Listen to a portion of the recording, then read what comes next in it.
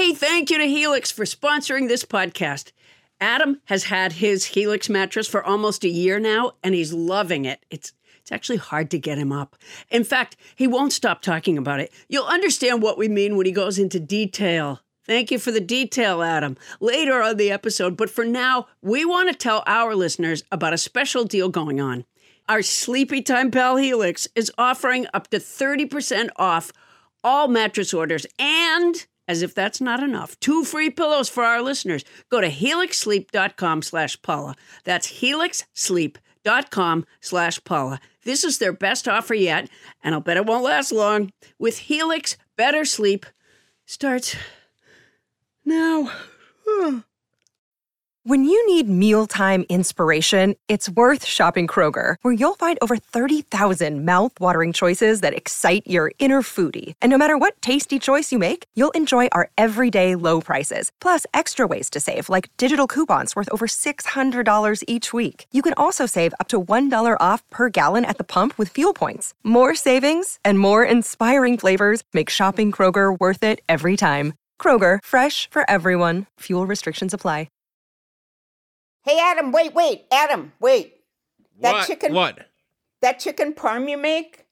Yeah. It's lit. No, wait. I have one more. What? It's slap up. Well, what does that even... It's slap up? It's so good. It's Gucci, man. I'm going to start the show. Scorpions Avenue.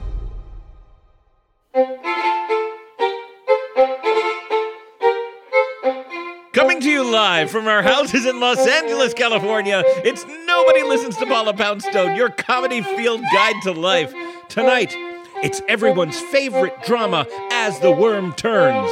Yes, the wonderful world of composting. What is composting, and how is it different from vermicomposting? And once we know what vermicomposting is, does that make it this week's vocabulary worm? Rhonda Sherman, you're welcome, everybody, from North Carolina State University, is here to break down the art of breaking stuff down. Plus, we introduce the Department of Fine Print. We find those little pieces of text in your life that you never notice, and we notice them. It's a tasty, tasty segment, but warning, do not eat. Also, Captain Crinkle in your rearview mirror is always closer than she appears. I'm Adam Felber, the man who tries to break down the show's vast mountains of conversational ideas into a useful, simple mulch that will fertilize our listeners' minds. And now, please welcome the woman who never fails to toss bucket after bucket of mental effluvia onto the rhetorical heap. It's Paula Poundstone. Hey, guys. Paula P in the house. So nice Paula to... P. Thank you. It's so nice to be with all of you and Bonnie's young vocabulary developing. It's kind of weird. Yeah. It reminds me of like an old Love American style episode. Right. Yeah. You know, where Aunt Bonnie decided that she needed to talk to the kids of today. Exactly. Yeah. Like about, you know, they were often dealing with the generation gap in that show. And Bonnie apparently took it all in. All right, so you know what? What, Paula? Well, first of all, I want to thank tonight's house band, Broadway violinist Sylvia Devanzo. She is currently the concertmaster of the new production of Flying Over Sunset at Lincoln Center Theater. Please see the show when they reopen, and they will reopen. Yes. Wow. Yeah. That's pretty impressive.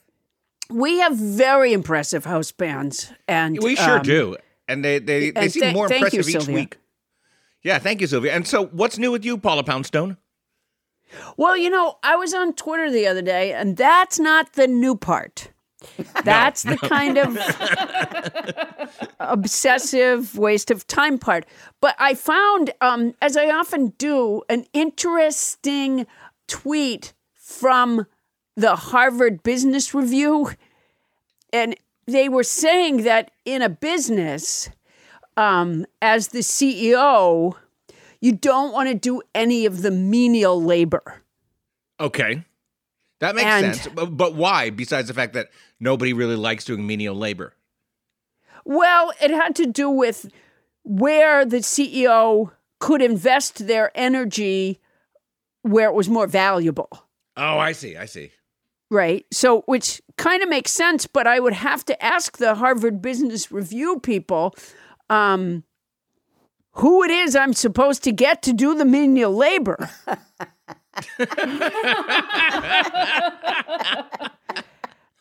I'm self-employed, and it's just me. So, therefore, I've just allowed myself to become somewhat schizophrenic. I have an alter ego named Brenda, who was just cleaning my toilet earlier today. I hope you're nice to Brenda. Oh, yeah, I am, because, if it weren't her doing it, it would be me. Brenda, thank you for cleaning the toilet. Happy to do it, Miss Poundstone. Happy to do it. Yeah. Brenda really, she's told me that she loves working here. And you know what's weird? She fits in my clothes perfectly. Wow. Yeah. I caught her going through my closet the other day. Wow. Yeah. I mean, I love the idea that I'm somehow, too valuable to dust and sift cat litter and clean the toilet. And that is a great idea. But what it means, practically speaking, is that the toilet doesn't get cleaned, the house doesn't get dusted, and the litter boxes overflow. So unless the Harvard Business Review people would like to come over and value me, I'm not really sure how they think that's getting done. What do you want to bet if you were to go to the person who wrote that article? Their house is a shithole. Quite possibly. I would say, though, it's nice to have Brenda aboard. Maybe she'll join the show sometime, just to say hi. Oh, she loves the show. Brenda loves the show. And I've got to say, multiple personality disorder usually is created by a dissociative experience. This is the first time I've heard that dissociative experience being reading the Harvard Business Review. Yeah, well, there are side effects to almost everything you do.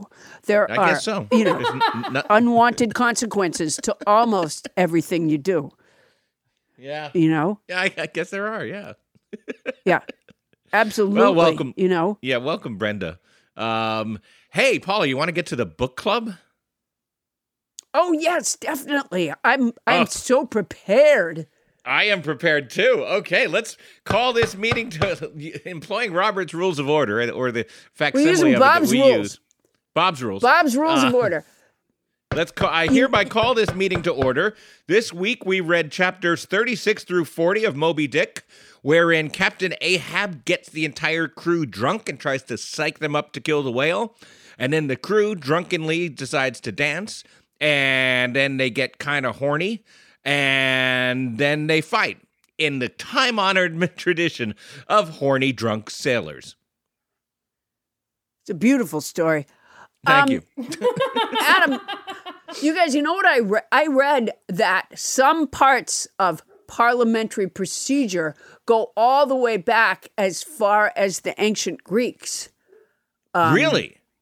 Yeah. Before Bob? Before Bob, yeah. Which is why I would like to say hello to my fellow book club members, Tony Isis, Bonnieopolis, and Adamander. I love that. You did just turn Bonnie into a city. That's fine. Bonnie is a city. Bonnie's... she's definitely a state of mind.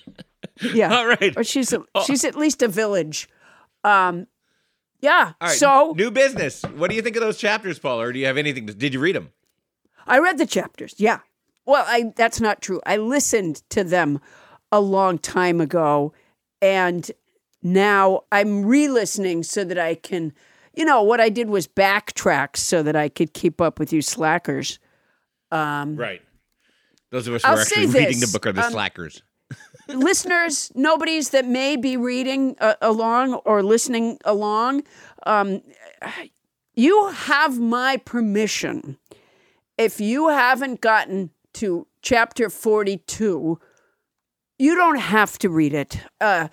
You can skip over chapter 42. I don't want to be a spoiler. Yeah, you are. But in chapter 42, what Herman Melville says, or Ishmael says, the whale they're looking for is white, and he thinks that's a scary color. That is chapter 42. It takes a really long time for him to say, I mean, he goes on and on about the color white. I think I told you guys, like maybe last week or the week before, that I talked to a guy who studied the book Moby Dick, I think in college or something. And he said, because I was like, boy, he's a little, he's a little wordy. And the guy said, well, keep in mind that it was written before television, movies, and radio. So people were really delighted to read a whole chapter about the color white. And I would say, really? Because I could live in a world without electronic entertainment and still rather spend an hour staring at a rudimentary spoon than read a whole chapter about the color white. I'm kind of with you, Paula. I gotta tell you, I'm starting to move into what I think of as the Tony Anita Hull zone when it comes to Moby Dick.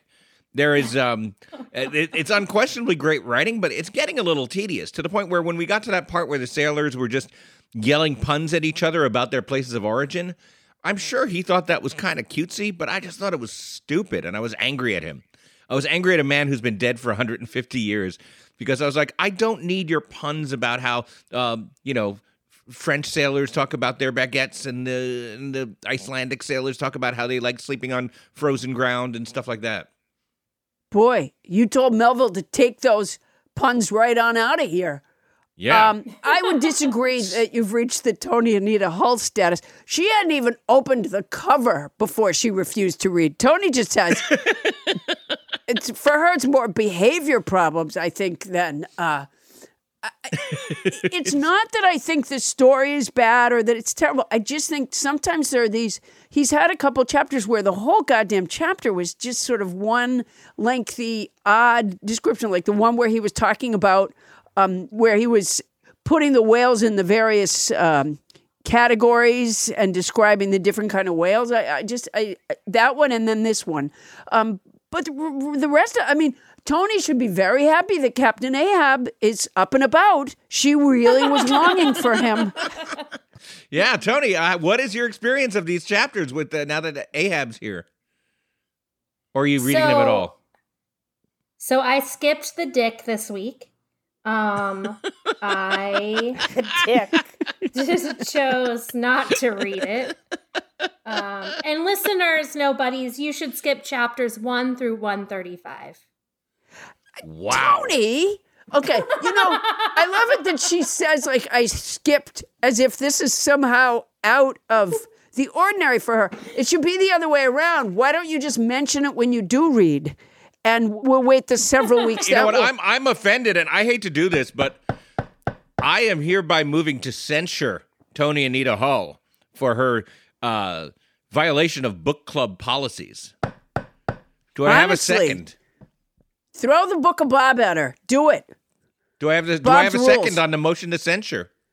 I second the motion to censure. Oh, all that's right. so mean. Motion carries. Now we have to. So well, now that cruel. it's been seconded, we have to put it to a vote. How many people rules. vote to censure mean. Tony? Nay. Tony votes Amy, nay. Bonnie. Wait, no, there's a horse in the room.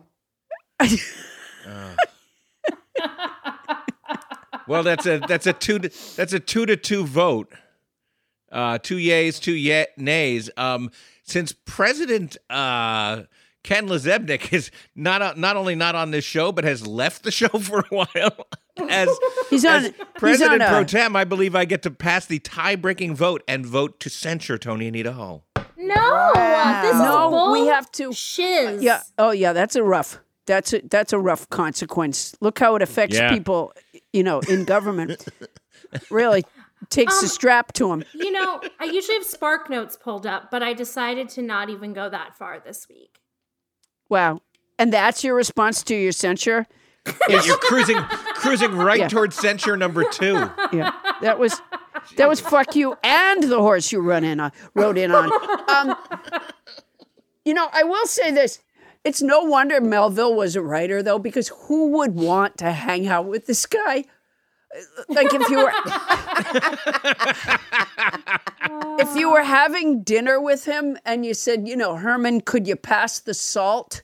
You'd get salt, which is white like a cloud that is made of moisture but not yet impregnated with rain. Salt, which is white like fresh linens.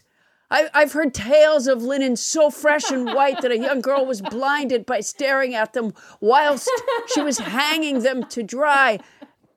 And people would be saying, Herman, my potatoes are getting cold. Could you just pass the salt?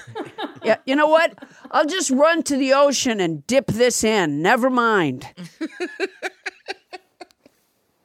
Bonnie One way of Burns. getting salt. You're being summoned into the Tempura. chamber. Yes. Pro tem, but yes. Well, I agree with you, Adam. I mean, I'm starting to feel like I'm being manipulated by this guy look, I think he's an unbelievably talented writer, but it just is starting to feel like I'm this incredible writer and I need to show all of you how talented and witty I am. And it's starting to feel like it's a skip ahead or time to go to the Sparks notes. Because, Ooh. there's this... Yes. You don't sound like a reader. You sound like his agent. He's incredibly talented. He's an incredibly talented writer. I just don't like the shit he's written, that's all. Well, no, because... But he's incredibly talented.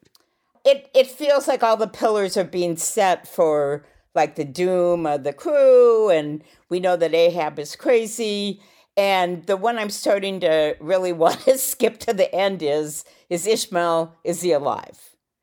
And it's He's starting telling to the take... story. No, I get it, but let's be honest. It's starting to get tempting to just go to the end and go, is Ishmael still All right. there? I No. understand the temptation, but I want to say, we agreed that we were going to take on the white whale of Moby Dick, and that is the voyage we are on. I don't care if you want Honest the to doubloon or not, God. but everybody on the ship known as Nobody Listens to Paula Poundstone is going to read that fucking book. I did I am- not vote for Moby Dick. It doesn't I was matter. voted. To go to the movie starring Gregory Peck.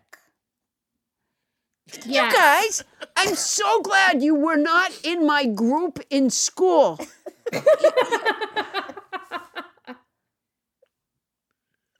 No, this is terrible. No, we're It is. reading Moby Dick. It's mutiny. We're having a book club mutiny. I move to censure Bonnie Burns. I have a second. second? Gosh. I second the censure of Bonnie Burns. No. Let's vote. I nay. vote aye. And if I Nay. ever get if I ever get censured, Bonnie Burns gets 15% of it. That's the deal. All right, she's as really President Pro Tem, talented. I'm going to break the tie, and Bonnie Burns, you are censured. Oh my gosh, there's no real consequence for it. Oh, Kevin McCarthy, you figured that out, did you? It just stung at first, but now I don't care. I've moved on with my life. Yeah, you know what? Why don't we impeach you? See how that goes.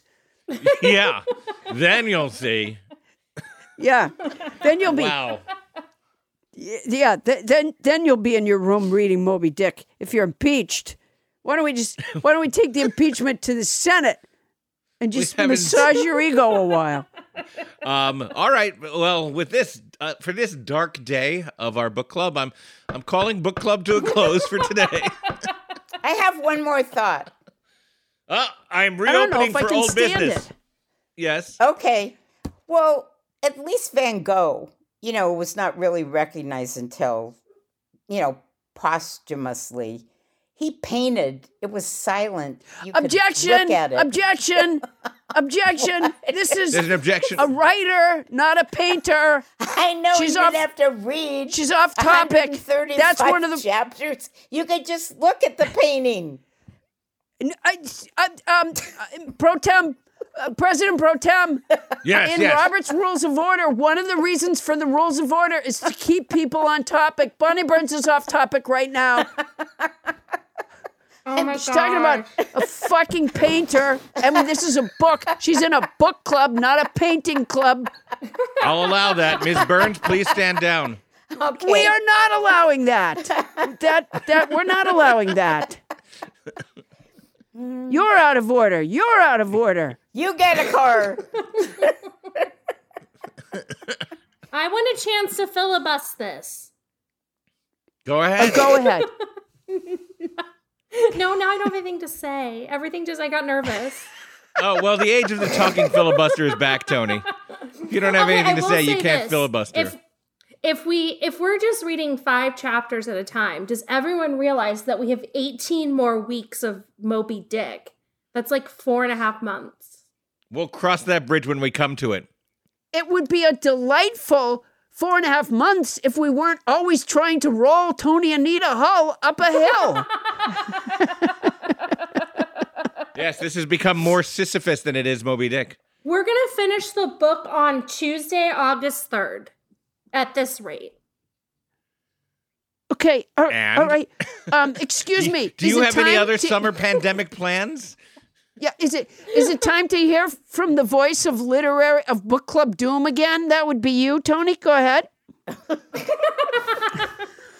How many paper I'll cuts do you come think? back into it. I feel like I'm being a little bit of a brat about it, and I apologize to the book club. You know what?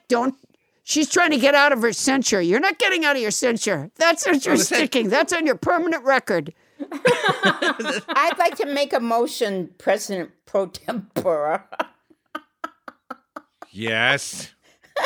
that we start reading 10 chapters for a meeting.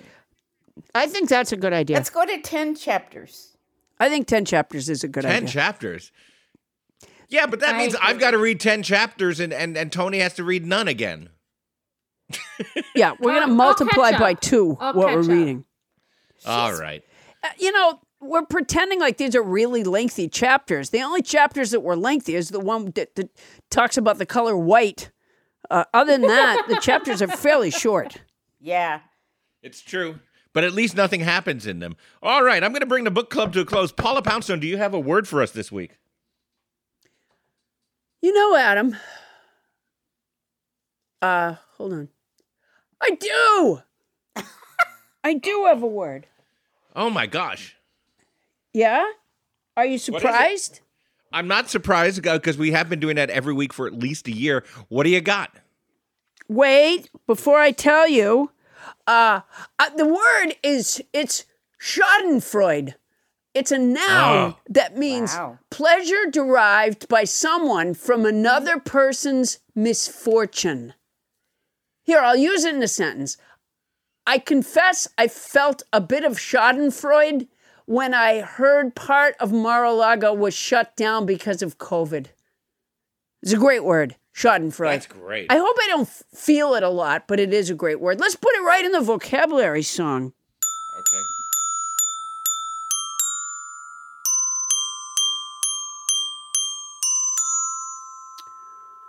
There it is. This week's word is Schadenfreude. It's a noun that means pleasure derived by someone from another person's misfortune. I wouldn't mind if Mar-a-Lago was shut down through all of May and June. Last week's word was immutable. It's an adjective that means not changing or able to be changed. What if the furniture on the Titanic couldn't be rearranged?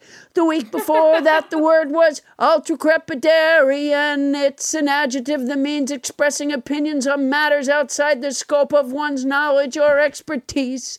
It's also a noun that means someone you'd describe as ultracrepidarian, ultracrepidarian, ultracrepidarian. I think it's safe to eat that uncooked carrion. Going back before that, the word was insensate. It's an adjective that means lacking sympathy or compassion, unfeeling. Get up and do all my chores even though you're still healing. And not long ago we had assiduous. It's an adjective that means showing or done with thoroughness and great care, like how I carefully backcomb my hair. Let's never forget Gallimaufry, which I pronounced wrong until nobody James Hyder corrected me. It's a noun that means confused jumbler, medley of things. Hodgepodge, who's podge, hodgepodge. Adam doesn't think my song is replicable, but I do.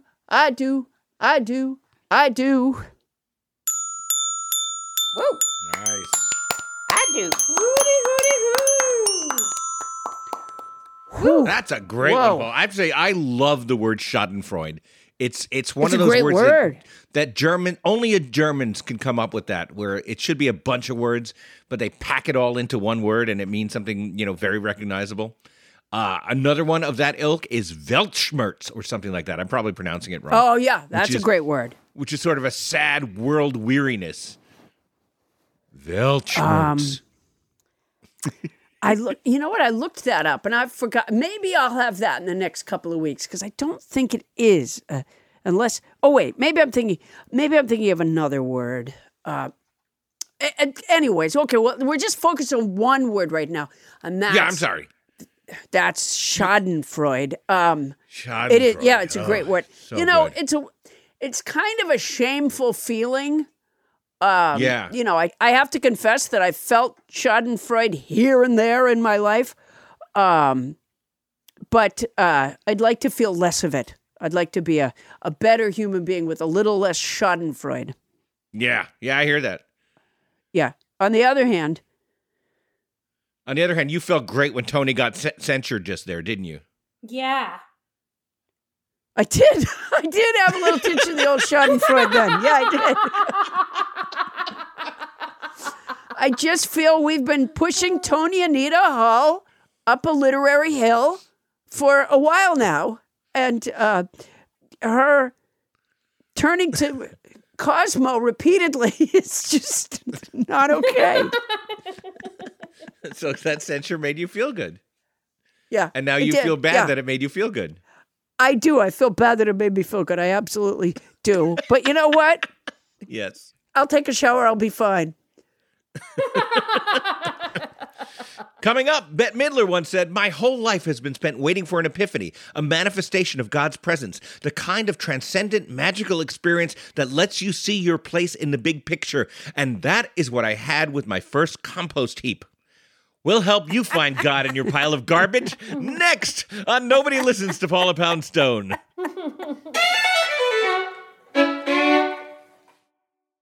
Adam, I have a house full of cats and a couple of big dogs.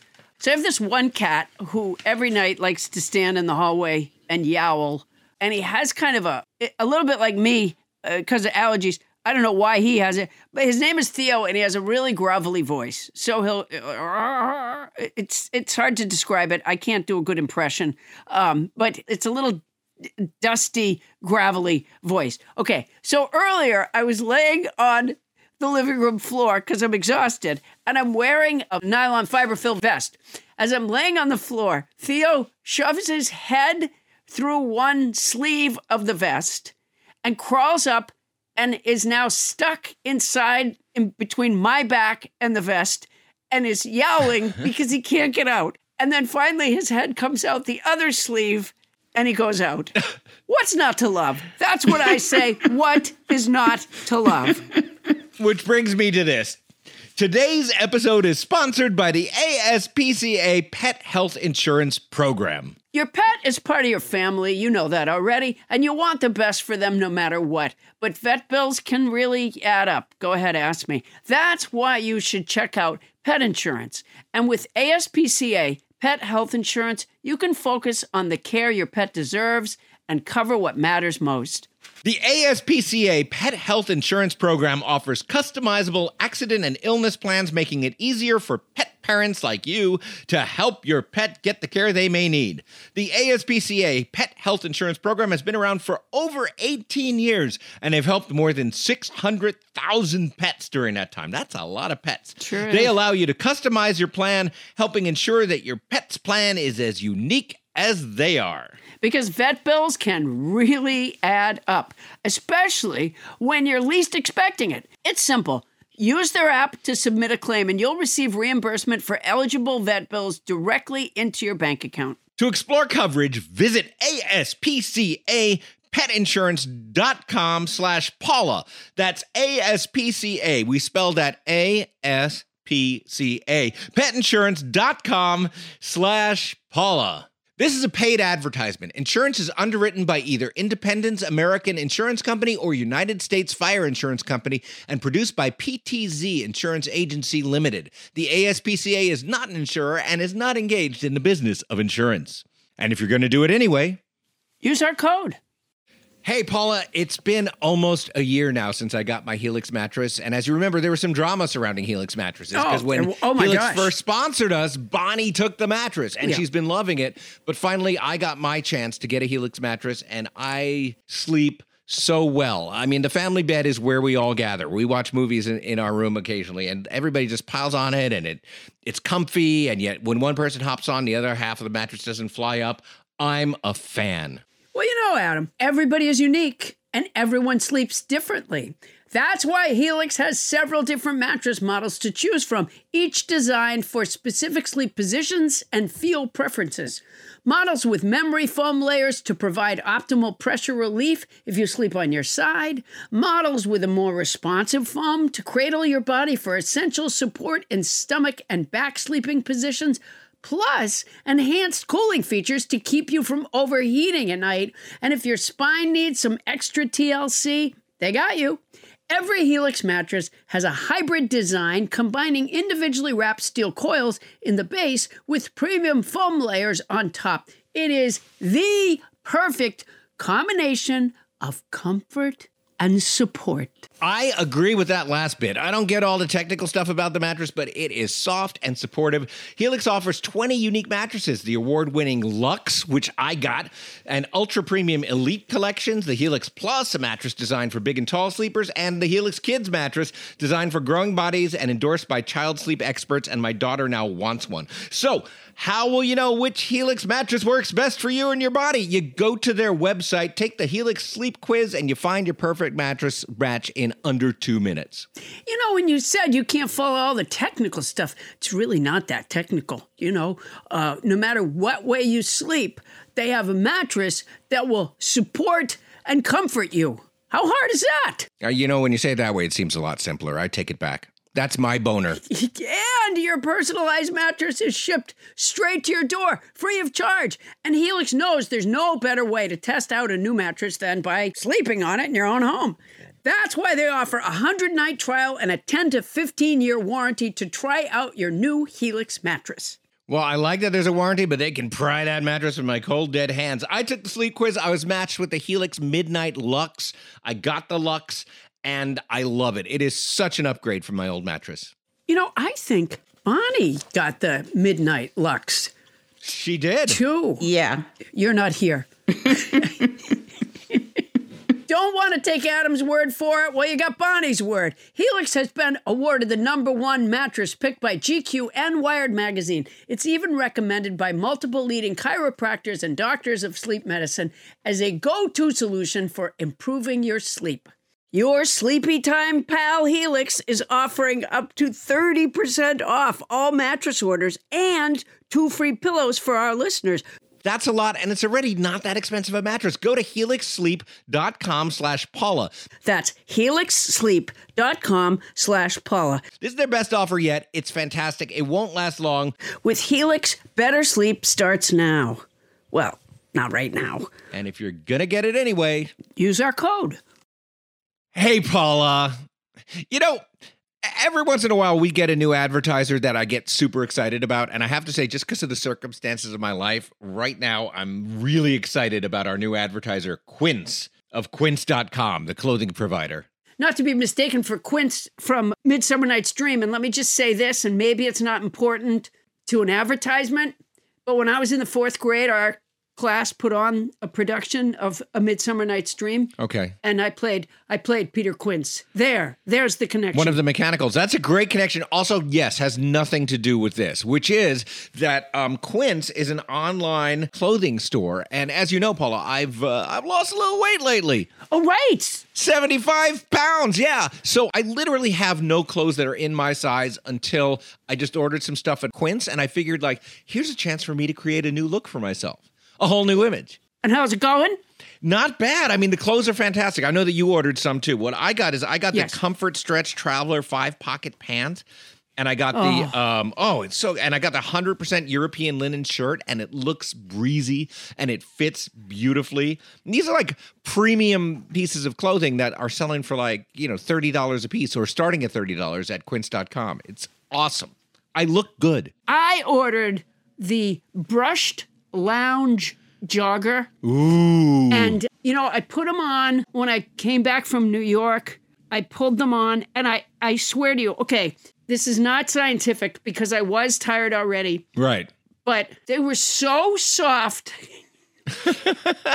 and so comfortable that honestly, like right as I got them up to my waist, I think my eyes closed. They're so, it's a softness. It's a kind of softness that I don't think I've ever experienced in a garment, honestly. My drawstring European linen trousers are a little bit like that, too. Like, so comfortable that I just want to hang out with myself. Sure. Yeah. Yeah. And they're European. Keep that in mind. European. They are so European. And you can get those kind of, you can get washable silk tops. You can get 14 karat gold jewelry and like all these accessories. Quince sells a lineup of timeless pieces that keep their customers looking effortlessly chic year after year. I'm not certain that I look chic, but certainly if I did, it's not going to take a lot of effort. I now look chic and I feel pretty great. And Quince only works with factories that use safe, ethical, and responsible manufacturing practices and premium fabric. It's all good as far as I can see. Is it my imagination or did they cut out the middleman? They cut out the middleman, Paula Poundstone. I love it when they cut out the middleman. That's the thing. They cut out the middleman. That's fantastic. So be like me and Paula. Get warm weather ready with Quince. Go to quince.com/nobody for free shipping on your order and a 365-day returns. That's QUINCE.com/nobody to get free shipping and 365-day returns. Quince.com/nobody. And honestly, I look fantastic. Paula, you won't be able to keep your hands off me. Oh, I can't wait. And don't think that if you had to return something, don't think you're sending it to a middleman because they cut out the middleman. They cut out the middleman. That's quince.com/nobody. And if you're going to do it anyway, use our code.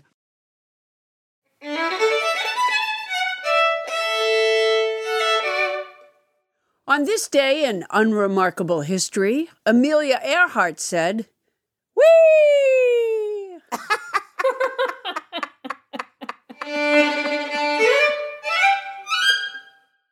Thank you, house band Sylvia Davanzo. Paula Poundstone, you are a composting... Wait, what? Adam. What? Okay, I'm sorry to interrupt, but you guys, when you were talking about geschuntet or whatever that word was that Paula said was her vocabulary word, so we wait, how did you just pronounce it? I don't know. Scheherazade? What was it? No, it's Schadenfreude. Schadenfreude. Yeah. Okay. I don't speak German very well. But anyway, we have a German cleaning lady, and they have an expression when they're mad at somebody, and it's, I want to jump with my ass in their face. Okay. And there's a word, or is that an expression? No, I think it's an expression. So what I did when we were on the break, I looked it up. I don't know if this is going to work, but I think this is how it sounds. Okay, so take a listen. Okay. Ich möchte mit meinem Arsch ins Gesicht springen. Oh, that's it. Arschenspringen. Arschenspringen. Meinen Arschenspringen. Yes, that sounds like it. Yeah, that sounds like fake German to me. Arschen der Facenspringen. That doesn't... Yeah. That's... I want to jump in mit the Arsen und the Facen. You know what? What? It's me. I realize that we're not having a book club meeting right now, but I still think Bonnie could be censured again. Is that possible to censure her again? I haven't opened proceedings, so she can't be censured. This is ridiculous. All right, here Why we go. is she telling us that now? Temporary opening of the book club. Motion to censure Bonnie. Please. Seconded. Okay. Yes, take I a vote. second Yay. it. Yes. It's not fair. Nay. Nay. Oh, well, as President Pro Tem, I'm going to say yay. Motion carried. Bonnie, that's your second censure of the day. Session closed. I want to impeach the president next The next time, you can't. You can impeach him, but you can't remove him. I think we've proven that. The next time that we have 2 and 2 like that, I'm gonna call Kamala Harris, because that's how you break the tie. I'm still trying to figure out what kind of insult or complaint I want to jump with my ass in your face really is. Ich möchte mit meinem Arsch ins Gesicht springen. Yeah, I hear that, lady. But spring mit meinen Assen in the springen. Yeah. Hey, if we have any German listeners, and Honey, you should look up whether we have any listeners in Germany. Of course. Please, surely we will now. Please write in at nobodylistens-to-Paula-Poundstone at gmail.com and let us know what the hell is up with that expression. Or if Bonnie's cleaning lady is just out of her gourd. I know what the proper response is to that when someone says that to you. What's that? 9. Really? Yeah, 9. They might jump in your face 9 times. Don't springen Sie Aschenfacen. Aschenfacen. Hey, Paula Poundstone, back to our topic. You're a composting expert. Well, I wouldn't say that I'm a composting expert. I've had a compost bin, or as my neighbors' contractors seem to think of it, a step ladder. Because remember, I told you, my neighbors, and they're still working on that damn thing. They kept stepping on top of my compost, the lid of the they broke the whole thing. Sometimes I look at the compost and I think to myself, what's really going on in there? How does this work? And other times I think, how long would it take the compost heap to break down one of my neighbor's contractors? Yeah, that's valid questions. And we are fortunate to have an expert on that very topic, although not necessarily the breakdown of contractors. Rhonda Sherman is an extension specialist at the Department of Horticultural Science at North Carolina State University. She holds degrees in such things as environmental studies and urban regional planning, and she's the author of the new book, The Worm Farmer's Handbook, which is very appropriate to this moment. Please welcome Rhonda Sherman. Yay! Rhonda, welcome. Thank you. Thank you. It's a pleasure to be here. Well, thank you so much for being here. Let's just jump right in, Rhonda. So I think I've been a composter all these years, but your expertise is in the area of vermicomposting. What is the difference? Okay, so composting is what most people are familiar with. It's something you can do in your backyard, or you can do it on a really large scale. Where you're out in California, a lot of communities pick up food waste and take it to permitted composting facilities. Mm-hmm. But the basically microorganisms will break down the organic materials that are in a compost pile, and their activity creates heat, which is great because it helps the organic materials to break down more quickly. Mm-hmm. And if the heat gets high enough, it can kill pathogens like E. coli and Salmonella, and it can also kill seeds like weed seeds and other things that, we wouldn't want to pop up in our ornamental garden, Yeah. And so that's composting. And vermicomposting is a totally different process. And they absolutely should not be combined, So some people will intentionally add red wiggler worms to their compost bins. I have done that. You should not do that. Oh, For God's sakes, Paula, don't do that. Go save those worms now. I did it years ago. I used to put worms in my mulch. Oh, then it's probably too late for them. Yeah, and the reason I did that at the time was because our mulch pile was on cement. But now the mulch pile is on dirt, so worms just come into it. Like I didn't put them there. They will come into the bottom, which is fine because they're part of the decomposers that come in and consume the rest of the organic materials and turn it into compost. Yeah. So that's a natural thing. That's cool. It's perfectly natural, Rhonda. I didn't do anything. Yeah, it is natural. But there are some people who have the misconception that going out and buying worms and adding them to their compost pile will speed up the decomposition. Well, and actually, I did that. they're just composting the wrong way and they just need some tweaks here and there. Oh. But So when I used to do that, I was killing the worms because it was too hot for them inside there. Well, it takes work to get a hot pile, Paula. So you may not have had a hot pile. I had a hot pile. I used to. You did. I used to That's delight awesome. in turning it over and seeing the steam come out. I mean, I don't know if it was hot enough. Awesome. I am so proud of you. I'm sorry. Well, I assumed that it might not be a hot pile. Yeah, that was Well, pretty I don't know insulting. if Never. it No, was- that was insulting, and you can say it, Paula. I don't know I where don't you get know. off, Rhonda. I don't know if it was hot enough to kill the worms. I'm not certain. Well, they would hang out at the bottom of the pile and so the heat is going to be concentrated more in the middle of the pile. And then Are you getting me off the hook now? It turns out maybe I didn't kill them. Maybe I'm not going to be convicted in worm court.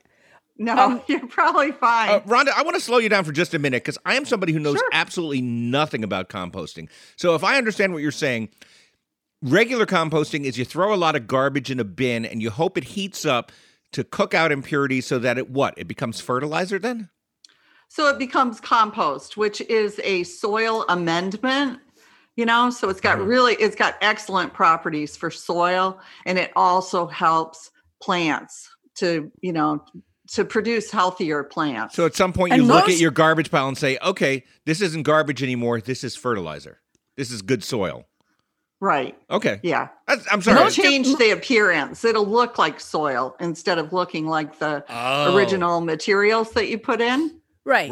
It used to be, some uneaten salad and some soup and a cherry pie rind and some, toast that somebody didn't finish. Right. And now it looks like dirt. Oh, wow. So like when you can no longer see Paula's neighbor's contractor's fingers, it's time to start planting. Know. Yeah. Okay. That's when you've done a good job. Thank you. Let me just say that most amendments don't pass. Most amendments don't pass? Didn't you say it was soil amendment? What did you say earlier? Oh, I didn't want to call it a fertilizer because... You called it a soil amendment? Yes. Yeah. Well, in our country, most amendments don't pass. Only a handful of times have we passed amendments. There you go. Yeah. Just so you know, the field you're playing in. So that's what composting is. It's the breaking down of organic material or food scraps, basically. Not meat. You don't want to put meat in there because it'll make animals come. Yes, right. And don't put salty chips in there because salt is not good for plants, which is why the desert isn't where we raise most of our foods. I think it's delicious on things like carrots, though.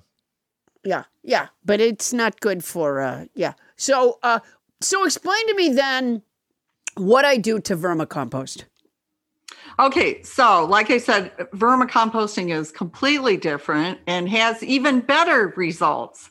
So, for example, if you make a cubic yard of compost, which it sounds like you could, I want to recognize that you get a hot pile, which is really unusual. A lot of people don't achieve that. So pat yourself on the back, Paula. Why? What's so challenging? You water it, you turn it, you chop the stuff so that it... Those are the three things that are most important. And a lot of people don't understand that. So they don't do it. Oh, well. Yeah. Actually, part of the reason I do it, and so it breaks my heart to think I would kill my worms, is I love worms. When my kids They're were little, awesome. they would come with me to the mulch pile, and they always would put out their little hands so I could put a worm in their hand, and they could watch it for a little while. It was a big thrill. And I Kids like admire that. worms. They're such hard workers. They are. Yes. Yeah.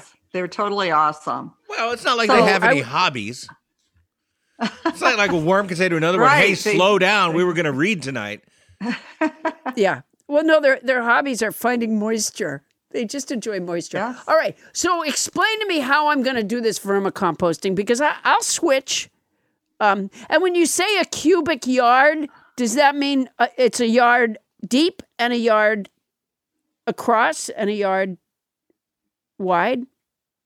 Yes. Okay. So I didn't 3 know feet by cubic- 3 feet by 3 feet. Got Yeah. ya.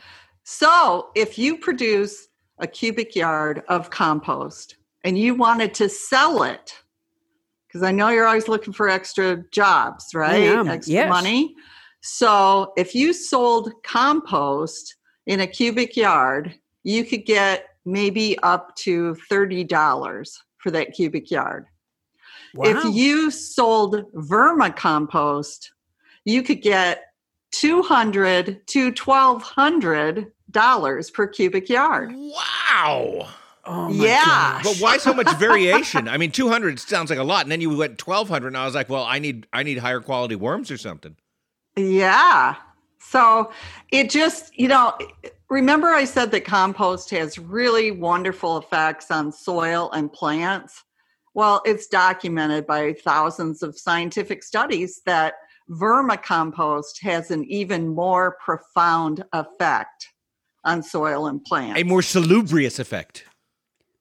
There So- you go. So basically, it's worm poop. They eat these. Yes. They eat your leftover food scraps, and they poop. And it's the poop that is the soil amendments that will pass. Yes. How then do I house? I mean, can I use the same setup that I? No. What do I have to because- do? So with compost, in order to reach those high temperatures, Yeah. you have to have a certain amount of mass. So you have to have at least a cubic foot. So Yeah. 3 feet wide, 3 feet deep, 3 feet long. Because the activity of the microorganisms heats up the pile. And if your pile was only, say, 2 feet deep, then that heat would dissipate. It would not be able to retain the heat in the pile and make the temperatures increase. Got it. So with your little worm friends, they can't tolerate that heat. Oh. So vermicomposting has to be a shallow system. Oh, okay. And you, I heard you earlier say, oh, how do I switch from composting to vermicomposting? Yeah. And I recommend having both. Okay. You really want to do vermicomposting because, you're going to produce a more valuable soil amendment. And also, you and your children are going to enjoy the worms, right? Yeah. But Well, they're with grown now, but composting, still. yeah, I know, but they'll come visit. So Well, they will whatever. because we're going to have a much better Christmas this year because I'm making shitloads of money from my worm shit. Literally There you shitloads. go. Yeah. Literally shitloads of money. Yes, All right. So why do you say to do both? because I like to always have a compost bin. Also, because it's more forgiving. Okay. In fact, I always keep in mind the value of compost versus vermicompost. So, I need to think of a better word for this, but it's kind of like the worm bin is your princess bin. It's your valuable special bin, and it's going to be smaller than your compost bin. Mm-hmm. So you're not going to be able to feed the worms as much food. You're going to have extra food. And Oh, I so see. you want to Okay. put that into your compost bin. And Uh-huh. since it's a bigger space, it's just more forgiving. You can put more, like you could dump a bunch of tomatoes into a Or contractors. compost bin, but not into your worm bin because it would be too acidic. Oh, so Oh, you I have, didn't to, know you have that. to take the worm's diet into account. Yes. Okay, well, yeah. the science fiction writer Bruce Sterling wrote, "Tomorrow composts today." I love that. And that means that today must be pretty great because I think we can all agree that 2020 was a massive pile of garbage. We'll do our best to make a more fertile tomorrow when we come back.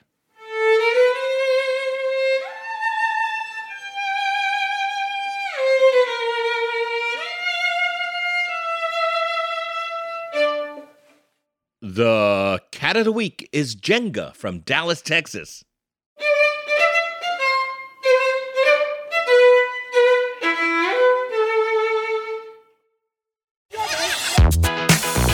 Hey listener, it's Zach Harper, Amin Elhassan, and Anthony Mays of Cinephobe. You may be asking yourself, what is Cinephobe? Amin, would you like to fill in the people? Cinephobe is the podcast where Zach and I watch movies that are poorly rated on Rotten Tomatoes and try to ascertain... We're trying to ascertain? Yes. Okay. Ascertain. Whether or not they're accurately poorly rated, or maybe they didn't get a fair shake. Cinephobe, produced by this guy, Anthony Mays. Hey, that's me. I produced this show. I also watch the movies, even though that wasn't included in the description, and I also ascertain. This month is... Whoa! Whoa! Oh, Maze, why'd you say that? Supercharge it. So that this promo can remain evergreen. I feel like explaining a little bit more. In 60 seconds? I don't know. Maybe I don't bring attention to it. Assuring people like, look, if you listen, you're going to get it. Just give it time. That's a good promo. Just listen to it. Give it time. You'll figure it out. Is this the promo right now? Isn't it? Okay, I think we got it. Cinephobe. Wherever you get podcasts.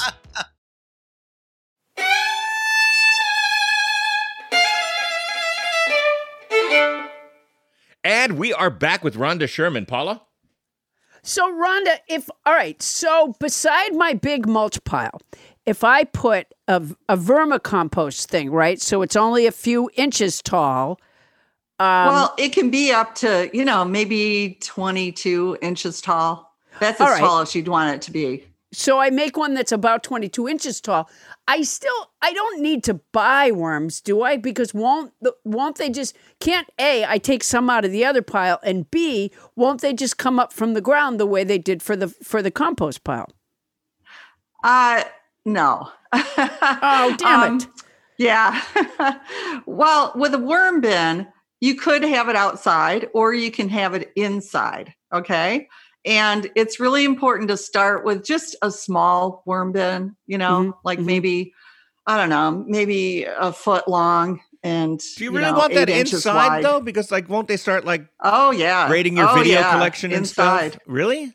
Oh yeah. People do it inside. Okay. Tony Anita is going to start doing it inside her apartment. She said she was going to read Moby Dick too. So I wouldn't trust what she says. I'm going to do this. I'm going to do this. She's been censured. All right. Okay. So start small. Okay. Got you. Now, and you want it to be you want to start with 1 pound of red wigglers. Okay. And that's about 1,000. Oh my gosh. Yeah. Yeah. So you need 1,000 to start with. But that would take forever to name them. Right. Yeah. I'll have to do what George Foreman did. Just name them all, George. I started composting, in the beginning because I didn't want the food to go in the landfill. But I'm not sure that I knew why I didn't want it to go in the landfill. I just wanted to have less trash because I wanted my trash pickup people to admire me. Mm-hmm. So why is composting important? Okay. What people don't realize is that landfills are the number 3 contributor to climate change of human activities. Wow. I didn't know that. Yeah. After planes and cows? Yes.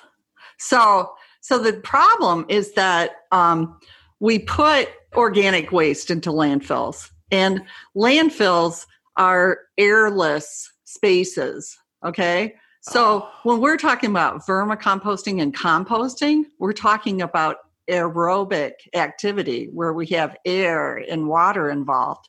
But landfills keep air and water out.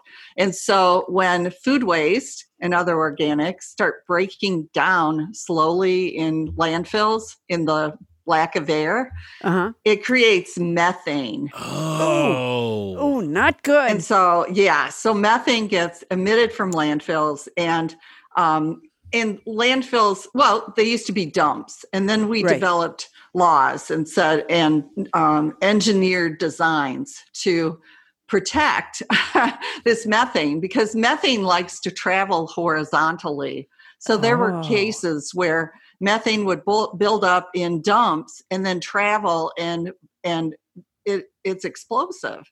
And so it literally has exploded buildings, and it blew up next to an elementary school once. So, so it's really bad. So wait a minute, back up a sec. So the methane from a dump moved horizontally to a building beside a school and exploded it? Yes. Where was I that day? I never heard of that. You probably stayed home. You were lucky, Paula. I don't think there's one fucking piece of bad news that doesn't come my way at some point. Well, there you go. You got to get rid of okay, so that sounds kind of dangerous. Anyway, yeah. So that was dumps. So sanitary landfills are required to capture the methane. And so it has vertical pipes coming out of the top of the landfill. Oh, I didn't know that. The problem is that nobody's required to do anything with the methane. So it usually just gets flared off into the atmosphere. And that's why it's a big contributor to climate change. Well, this is so often, like climate change in general, I think a lot of us just feel stymied. We know it's happening. We know it's terrible. And I don't know how to manufacture a car. So you feel so helpless. But this is something that, most people could certainly do. And it will help with the number 3 producer of methane. When you said aerobic, like I use a pitchfork on my mulch a lot just to put some holes in there so that the air goes through it. When you said aerobic, I thought you meant that the worms had to do like jumping jacks. And I thought, there is no way I'm getting 1,000 worms to do jumping jacks. I don't have that kind of leadership. You might. All right, I have an important question. So I do tine my pile, and I do turn the soil with a shovel, and I'm sure I cut my worms in half sometimes, or even in a third and 2/3. What happens to a worm that gets sliced? Okay, if a worm gets sliced, if it's sliced below the point where their important organs are, it'll just, heal over. So it'll be like a stump. And so, but if it's sliced, right in the midst of major organs that make the worm function, it'll die. Oh. And you've got a hot compost pile. And so it's very likely that your worms are just hanging out in the bottom of your pile. Oh, I hope so. Because it's dark and moist down there, and it's going to be cooler. So I think they're going to be down there. So when you're turning your compost pile, aerating it like you should, right? I don't think the worms are going to be up there. Oh, I hope not. So I think you can rest assured that you're not harming worms. And But is there a German word for the sadness that you feel when you've accidentally killed a worm? Yeah, we'll have to ask Bonnie about that. Vermenschmerzenhart? It's Vermenchoppen. Vermenchoppen. Oh. Not feeling such Vermenchoppen this morning. I was turning my pile and I killed a poor worm. So when I get my 1,000 worms, my pound of worms... from a worm farmer... how do my worms procreate? Well, that's interesting because if you ask, is that a girl worm or a boy worm? The answer is yes. Oh. They're hermaphrodites. Wow. So every worm has what it takes to reproduce, but it takes 2 to tango. Uh-huh. So they get together and they line up, facing opposite directions. And you'll notice that a mature worm will have a band around. Yes. Yep. A swollen band. Mm-hmm. Yeah. Well, that's where they kind of, come together and kind of exchange slime and And when they're in that position, then sperm from each worm gets passed to the other. So it's very efficient for procreation because both worms crawl away pregnant. Wow. And no dating sites, no filling out forms. No. Yeah. Wow. There's 1,000 of them. They have plenty of no worrying about pronouns. Yeah, right. Exactly. Yeah. What do you like to be called? He, she. No, I'm a worm. Just a worm. Now, will there be in my verma compost? Will there be other creatures in there that join in? Yes. So other decomposers. So, even though you haven't added them and you've got them in your rec room that is, sparkling clean and doesn't have critters running around, you will notice little critters in the bin. And they come as eggs on the organic material that you put in there. And so the eggs will, bloom. They were in my salad? They were in the part of the salad I didn't eat? Oh, Jesus. Yes. Are there foods that particularly appeal to red wrigglers? Is there something that, when it's their birthday, you want to do something special for them? Yes. Melon. On their birthday, give them melon. That's just like me. I love melon too. Yes, there you go. I now have the first thing I can relate to worms about. Well, that and my method of reproduction. Yeah. Jeannie's band. And my band, yeah.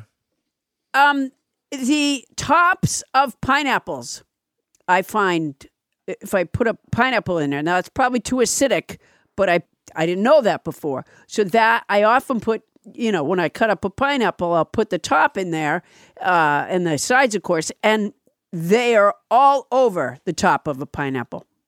Yes. But is it bad? Is it bad for them? No, that's why they're on it. You can tell what a worm likes if you see a gathering of them on that piece of food. And that's why there's that song, my pineapple brings the worms to the yard, the worms to the yard, the worms to the yard. Oh, I thought it was what a worm likes, what a worm wants. Well, Rhonda, that was excellent. And we are now going to take that rich mental fertilizer you gave us and see what sprouts from the old Poundstonator. Paula? So, house band Sylvia Devonzo, you sound so fantastic. Thank you. If you could give me just a little bit of background music, I'll tell you what the Poundstonator spit out. This vermicomposting is such an exciting addition to Poundstone Industries, also known as Lipstick Nancy Incorporated. At $1,200 a cubic yard, with my very first cubic yard, I can buy a standalone boxing bag for $189.88, a new pair of sneakers for $120, a supply of 100 Drake's ring dings for $34.90, a red pullover sweater for $47.50. I can have $608.62 left over. And with my next 400 cubic yards, I can pay off my debts, which is great because I'll need more ring dings by then.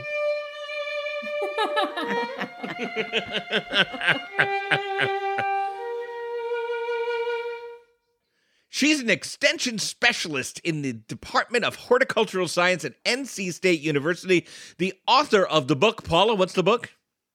The Worm Farmer's Handbook. I have it right in front of me. I started reading it 2 nights ago, and it is a page turner. The Worm Farmer's Handbook, mid to large scale vermicomposting for farms, businesses, municipalities, schools, and institutions. And she's also a fantastic guest. Rhonda Sherman, thank you so much for being on our show. Thank you. It's been so much fun. Woo! Oh, thanks, Rhonda. It was wonderful. Great. Yeah, I loved it. So thank you I'm for so inviting glad. me. It was awesome. Coming up next, what do you mean, do not refrigerate? Hey, tomato can, you're not the boss of me. Our Department of Fine Print is coming up right after this.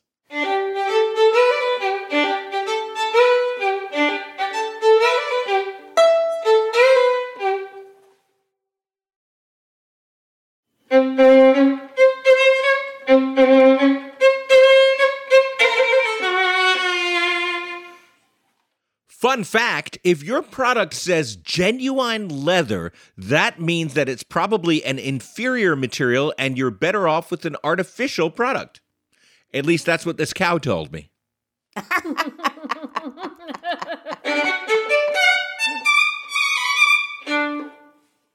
And we're back. Paula Poundstone. Wait a minute. I have to tell you something. I'm not proud of this at all. But while we were talking about mulch and composting, Wendell pulled up on my computer an article that says Luke Perry was buried in a mushroom suit, which could become a trend. That's what it says. That's the title. That's the title of the article. And everybody start timing now to see how long before Tony Googles that article. Is he dead? My question is, Luke Perry died? I thought he was alive. Yes. No, I believe he died. He died like last year. Oh, that's right. Yeah. Okay. Wow, he was so young. Yep. Yeah. Look at that. He was buried in a biodegradable suit. I told you she would. Wow. That was red meat for Tony. I just laid it out there, and I knew. Yeah. I tried to resist. Technically, Paula, you could be arrested for entrapment. So hard. I tried to resist, but I couldn't. Yeah. She tried for all of. Wait a minute. Half a second. All right. What? Well, it says on Wikipedia he had 2 children, including Jungle Boy. What does that mean? Including what? Jungle Including Boy. What? Well, don't look on Wikipedia. That's not a good source. Yeah. Why not? So, Bonnie, you wanted to ask us about something you just saw on Wikipedia about Luke Perry. Jungle Boy's a wrestler. Wait, I'm tempted to bring the book club back into session to censure you for a third time. Wait a minute.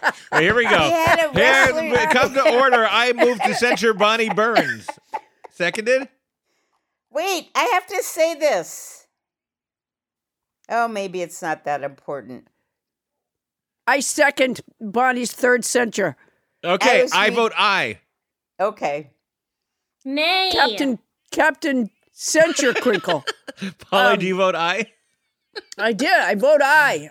As President Pro Tem, I'm going to break the tie. The ayes have it. Bonnie, that is your third censure. Book club is now out of session. I Googled How does it. Tony know that Jungle Boy is a wrestler?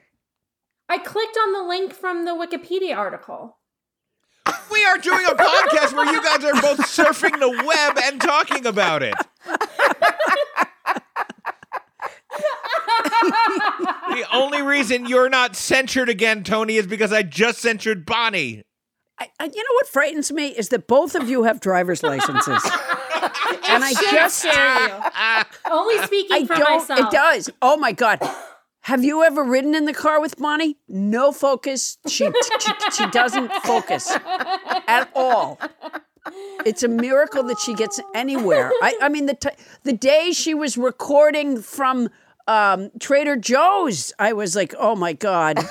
Just for her even to be in a parking lot is upsetting. I was having the same thought, Paula. I was like, I like that she's broadcasting from Trader Joe's, but I really hope that she stopped the car. No, she hadn't. She hadn't. It turns out she thought she had, but she hadn't. All right. Well, let's try to wrestle this back onto topic. Wrestle. Now, Paula, you had an inspiration the other day. We were discussing Moby Dick, one of the most revered and widely read books in the English language, and you... Well, I was thinking, why not provide a counterbalance by talking about the shit that nobody ever reads? Right, and thus the Department of Fine Print is born, where we look at bits and pieces of literary flotsam and jetsam that infest our soda cans and clutter our Butterfingers. Lawyers and bean counters have been scrawling their graffiti all over our stuff for years. It's the least we can do than to give it a good read. We're going to dive right in. Paula, what fine print have you found? And we're going to need a fine print theme song at some point. Bonnie? Okay, no problem. Yeah, I shudder. Okay, so I have this. It's actually a sponsor of our show. It's a blended drink. that comes from a powder, but they send you this container that you make the drink in, and a card comes with it with an illustration of the container and arrows pointing to different parts of the container. Here it is. Wait, where did it go? It says it has a luxury finish. They're talking about a container, like a bottle, right? Yeah. It says it has a luxury finish. It's velvety and strokeable. Well, Paula, as long as we're right here and you're holding that bottle, would you do me the favor of stroking that bottle? No, I'm stroke not holding the bottle. I'm holding the card that was part of the package that the bottle came in. Can you get the bottle right now? I can't because I'm in the bedroom and the bottle is in the kitchen. Hold on, Brenda.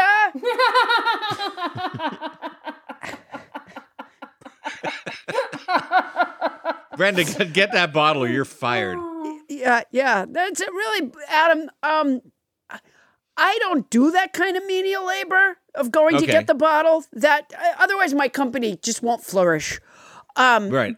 Anyways, I just wonder, if it's important to have a velvety, strokeable luxury finish, if that's important at all. I'm not certain that it is.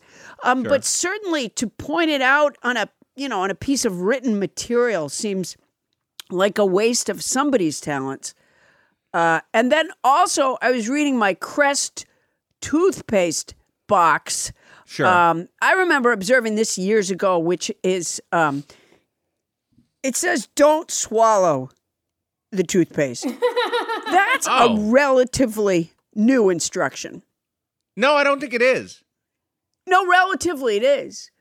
When I was relative a kid, to the dark ages, maybe, but I feel like toothpaste has said that for a long time. Oh, when I was a kid, there was a kind of toothpaste called Fact. And I don't know why I liked the taste of it, but I did. And it was right around the time of the Apollo launches. Okay. And so I was kind of into the idea of being an astronaut. And I used to carry around a thing of Fact toothpaste and just eat it out of the tube all the time. And then you turned out okay. I feel good. I feel good. Yeah, it says do not swallow. And for children under 12, ask a dentist if they can use this Crest toothpaste. I wonder if I were to call my dentist's office and say, hi, I just have an 11-year-old, and I was wondering if it was okay for them to use Crest toothpaste. Have they ever received such a call? No, nor have they ever received a call where some hysterical mom said, "Oh my God, my child just swallowed toothpaste. Oh, what do I do?" Well, you gotta, yeah. You gotta. There's drug facts on my Crest box. I'm noticing drug facts. It says meth is bad. Huh? Yeah.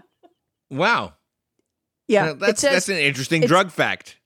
Yeah, it says here heroin isn't good for you. Wow, I believe this is really that. interesting. Drug facts, yeah. Now you've immediately moved us into fake fine print, so I'm going to move us around the horn. That's not fake fine print. It's drug facts. That's a different segment. Bonnie Burns, what fine print have you found? Well, okay, so on the Nitol. One a night sleeping pill. Yeah. Yes. Okay. So the box looks really enticing because it's got like this very fetching night scene where there's like a silver moon and darkened sky, and then it says Nitol in big letters across the front, and then in little letters down at the bottom it says may cause drowsiness. That's the whole purpose of it, isn't it? No, but it's down there in the warning. It says may cause drowsiness. Right, but isn't that the whole point of Nitol? Yes, that's my point. Yeah, and a good one.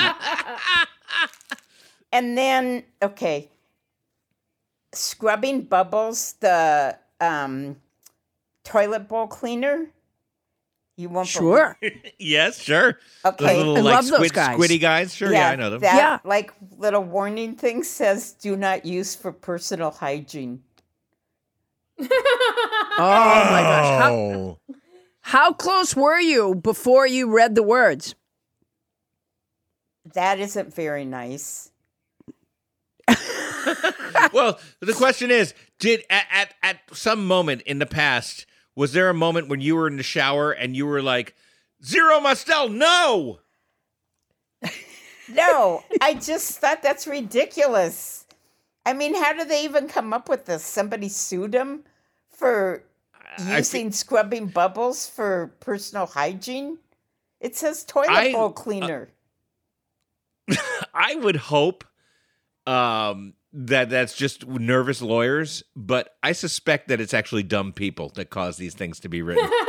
Okay, so there's these stickers on a lot of the chainsaws, and there's like a little drawing that goes with it, and it says, do not hold the wrong end of the chainsaw.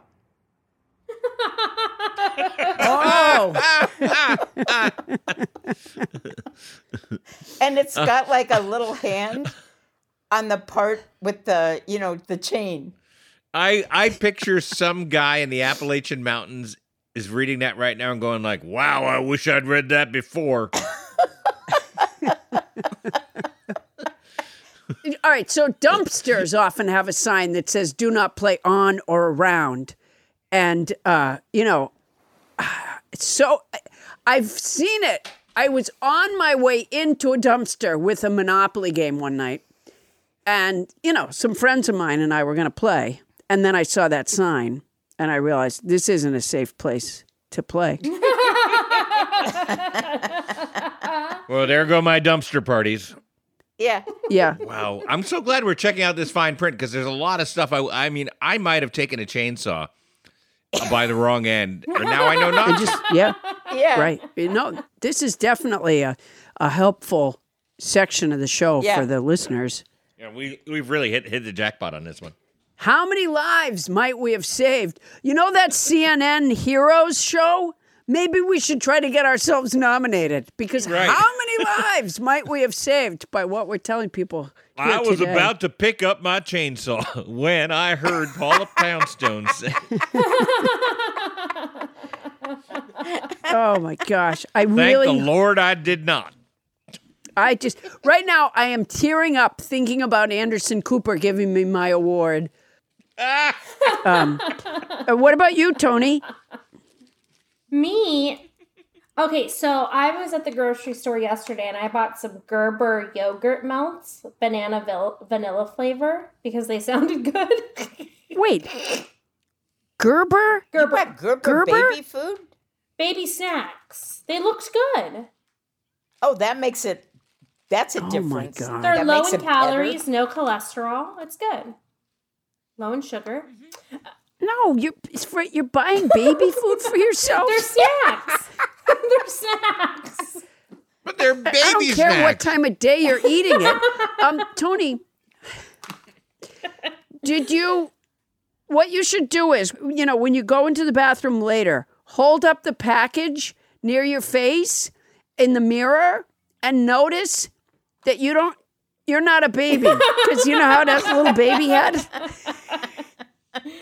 You're going to notice you're a lot more developed. Wow. I don't know. Tony's got kind of a cute baby face.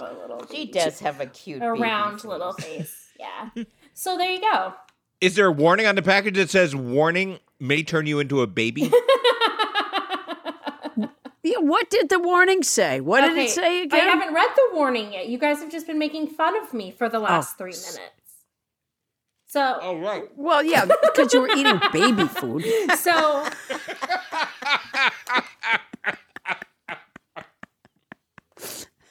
do you want to hear my warning or not? Do you buy the baby It's up to you cookies guys. too? Sometimes I buy the baby like cheese puffs that melt in your mouth really fast so I don't choke. Oh my God. Are you wearing a pull-up right now? Just say so. I live alone. It's good to have things that melt in my mouth quickly so I don't choke. Oh my God. Wow. This is so weird. Okay. She's really weird. Yeah. Okay. Are you ready? She drives ahead, a car. She Yes, drives read a it car to that us. uses a big plastic set of keys. Okay, go ahead. Okay. Oh my God.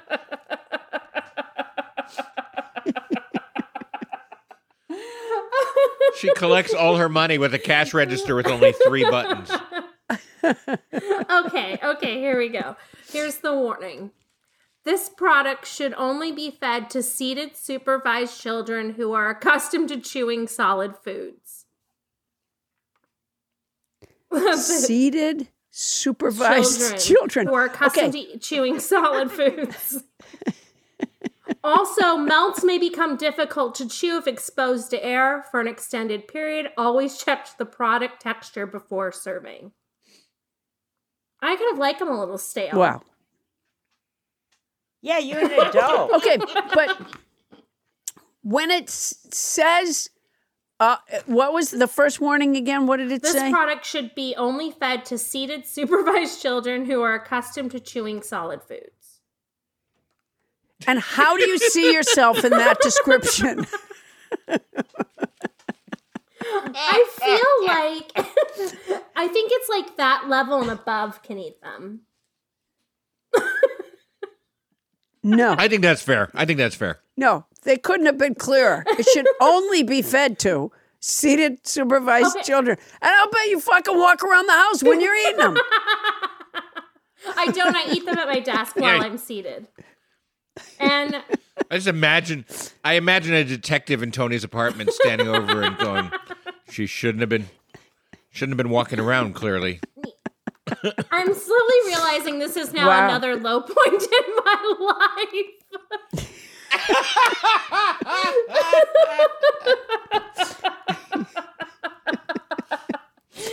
You know, I was in the Baby Gap the other day, and I heard this grunting noise in a changing room, and Tony stumbled out trying to get. I do wear children's dresses. Trying to get a little pair of, from Target. Yeah. She was trying to push her leg into a little pair of jeans. Yeah. That's not right. Are you wearing a onesie right now, Tony? No. Wow. Adam, did you say, I can't remember. Did you tell us yours? I've forgotten already. Yeah, but mine is not nearly as interesting as Tony's. And to be honest, Bonnie's, because I've been seeing this thing on soda cans for years. And Paula, you and I are both diet soda devotees. Have you ever looked into that thing that I've been seeing for 20 years? It says on the soda can, phenylketonuria contains phenylalanine. Eek. Oh, yeah. I see it on my desk. I intuited that? I didn't even have to read that. I just had a sense of that. The phenylketo. Well, it says phenylketonuria. This contains phenylalanine. And I'm sure I'm pronouncing it wrong, but, I figured for this segment, I would look into why the hell have my soda cans been saying that since the 80s? And it turns out that phenylalanine is a substance that's in NutraSweet, aspartame. And if you have a genetic disorder called phenylketonuria, PKU, or certain other health conditions, that can be really dangerous for you. Oh. And if you don't have that condition, you're okay. But I guess for some reason, on any of the millions of cans of diet soda that have been manufactured since the 80s, they feel it's important to put in tiny print. So I guess they feel like phenylketonurics have really good eyesight. In tiny print on the side of it. Oh, I shouldn't drink this can of diet soda either. I wonder if there's a phenylketonuric out there who's just been looking through every single can and bottle of diet soda for the last 20 years, hoping to find one that doesn't say that. Well, and from the point of view of the manufacturer, does it matter?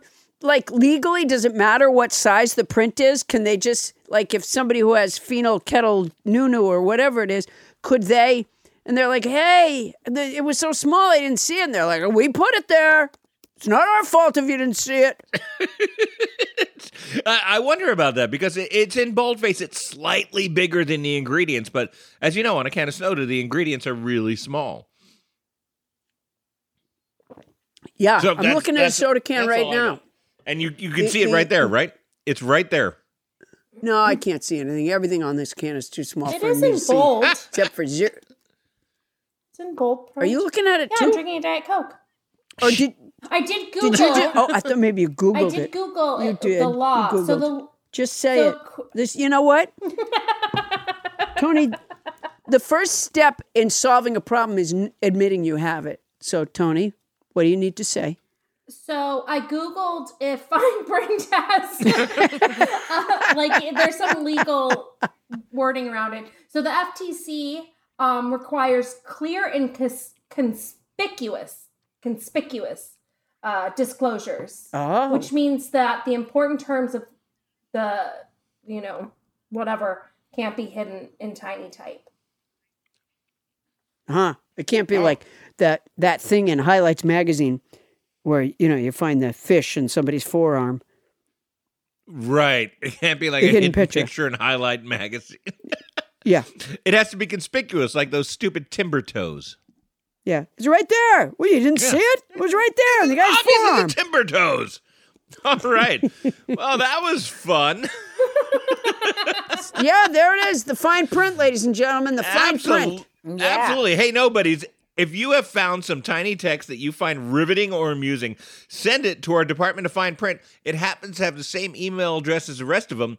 Nobody listens to Paula Poundstone at gmail.com. Paula, what is going on in your Poundstone product empire this week? Oh my gosh, Adam, there's nothing but sunshine ahead for Poundstone Industries, also known as Lipstick Nancy Incorporated.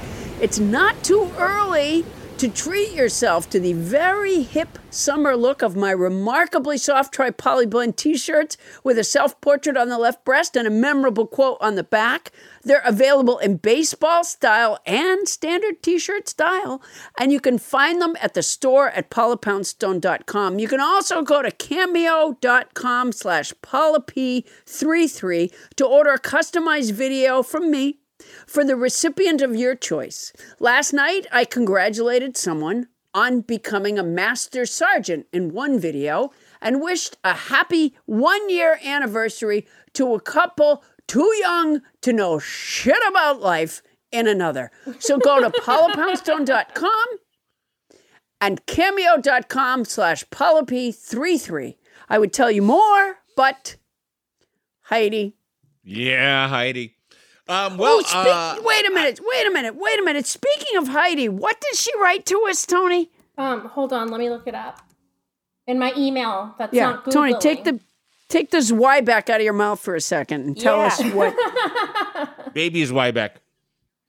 Heidi wrote, please, in capital letters, stop with the zombie stereo ad. Not funny. Maybe once or twice, but not every week. Find another quote. Heidi, as you know, Heidi. Heidi, you've pushed us around a lot already, and we've really responded to your needs. But honestly, among the four of us, we had no idea what the fuck you were talking about. So if that zombie quote, we don't even know what the hell you're talking about. It might be another podcast altogether. Yeah, we might have done an ad for stereo, for our stereo broadcast a few weeks ago, and it's been run a few times that involves zombies, but we have no idea what that is. Yeah, I don't know what that is. Maybe you're mixing us up with Pod Save America, but we're not Pod Save America, Heidi. Damn it. And while we're on that tip, Paula, I'm on the stereo app. I'm with you on the stereo app, and I'm with Jeff Cesario doing my sports simulcast on the stereo app. To find out all about that and more, go to my Facebook page. I've got a nice little fan page there, or go to @AdamFelber at Twitter, and you'll learn all about that, plus a very exciting new project coming right about now. Wow. Plus a bunch of zombie quote shit. Yeah, apparently I'm all about zombies as well. Subscribe to this podcast. It's free. You'll get it every week at no charge. If there's a subject or topic you'd like to know about, tell us. Send it to nobodylistens@gmail.com. Once again, that's nobodylistens@gmail.com. That's our show. Nobody Listens to Paula Poundstone is hosted by Paula Poundstone and yours truly, Adam the Felber. Special thanks to our guest, Rhonda Sherman. Yay! And our house band, Sylvia Davanzo. Wow. Yay! Fantastico. Our show is produced by Paula Poundstone, Adam Felber, Bonnie Burns, Ken Lezebnik, sorta, and Tony Anita Hull. Intern is Carly Patrone. Mixing by Michael Hoagie.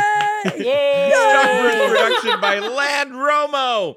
Transcription services for the show provided by Transcribe Me, a premier internationally used transcription service. Use code Paula Poundstone when placing your order at transcribeme.com to receive an expedited service. That's our show for tonight. Won't somebody please listen to me? Hey, Paula. Adam? I'm having some pulverized spinach and breast milk. You want some? No, but you might want to have Tony over. That's the kind of food she really likes. Oh, wait, look at this. Look at this creamed carrots. Oh, she loves that. She loves that. You know what? One time I went to her house for Thanksgiving. It was a long time ago. And you know what we had? What's that? Applesauce. Really? We just had applesauce. Just, you know, I went there couldn't for believe it. I went there for Passover once. You know what the dessert was? Applesauce? Pacifiers. Oh, wow. Yeah. And what's weird is she kept offering me, like, there were different big dishes, serving dishes on the table, you know, and they all had applesauce. And she would lift one up and go, more applesauce? And I was like, no, thanks. I'm full for applesauce. Yeah. And at one point, I had brought something, you know, just to be a nice guest, you know. I had brought a scalloped potato dish, and I lifted it up towards her to say, "Do you want some scalloped potatoes?" And she closed her mouth really tight and just kept shaking her head back and forth. Right, you got to try to get that spoon in the mouth, is what I found. Yeah, just wouldn't. But you know what? She anything sent me a very nice thank you card this Christmas when I sent her a binky. Oh, she loves binkies. You know, she has a little dog. Have you seen her dog? It's a basset hound, and she pulls it on a string, and its legs, it's on wheels, and its legs go up and down, and that thing is so well trained. That's a really well trained little doggy. Yeah, I mean, she'll say to it, "Stop," and it stops, and you know, yeah, it's very impressive. And it never barks, you know, whereas my dog Mo is bark, bark, bark, bark, bark. Tony's dog not at but, all. Yeah, her dog, Boo Boo Head, doesn't bark. Good dog. Good boy, Boo Boo Head. Good boy. Yeah, I'm really worried about Tony.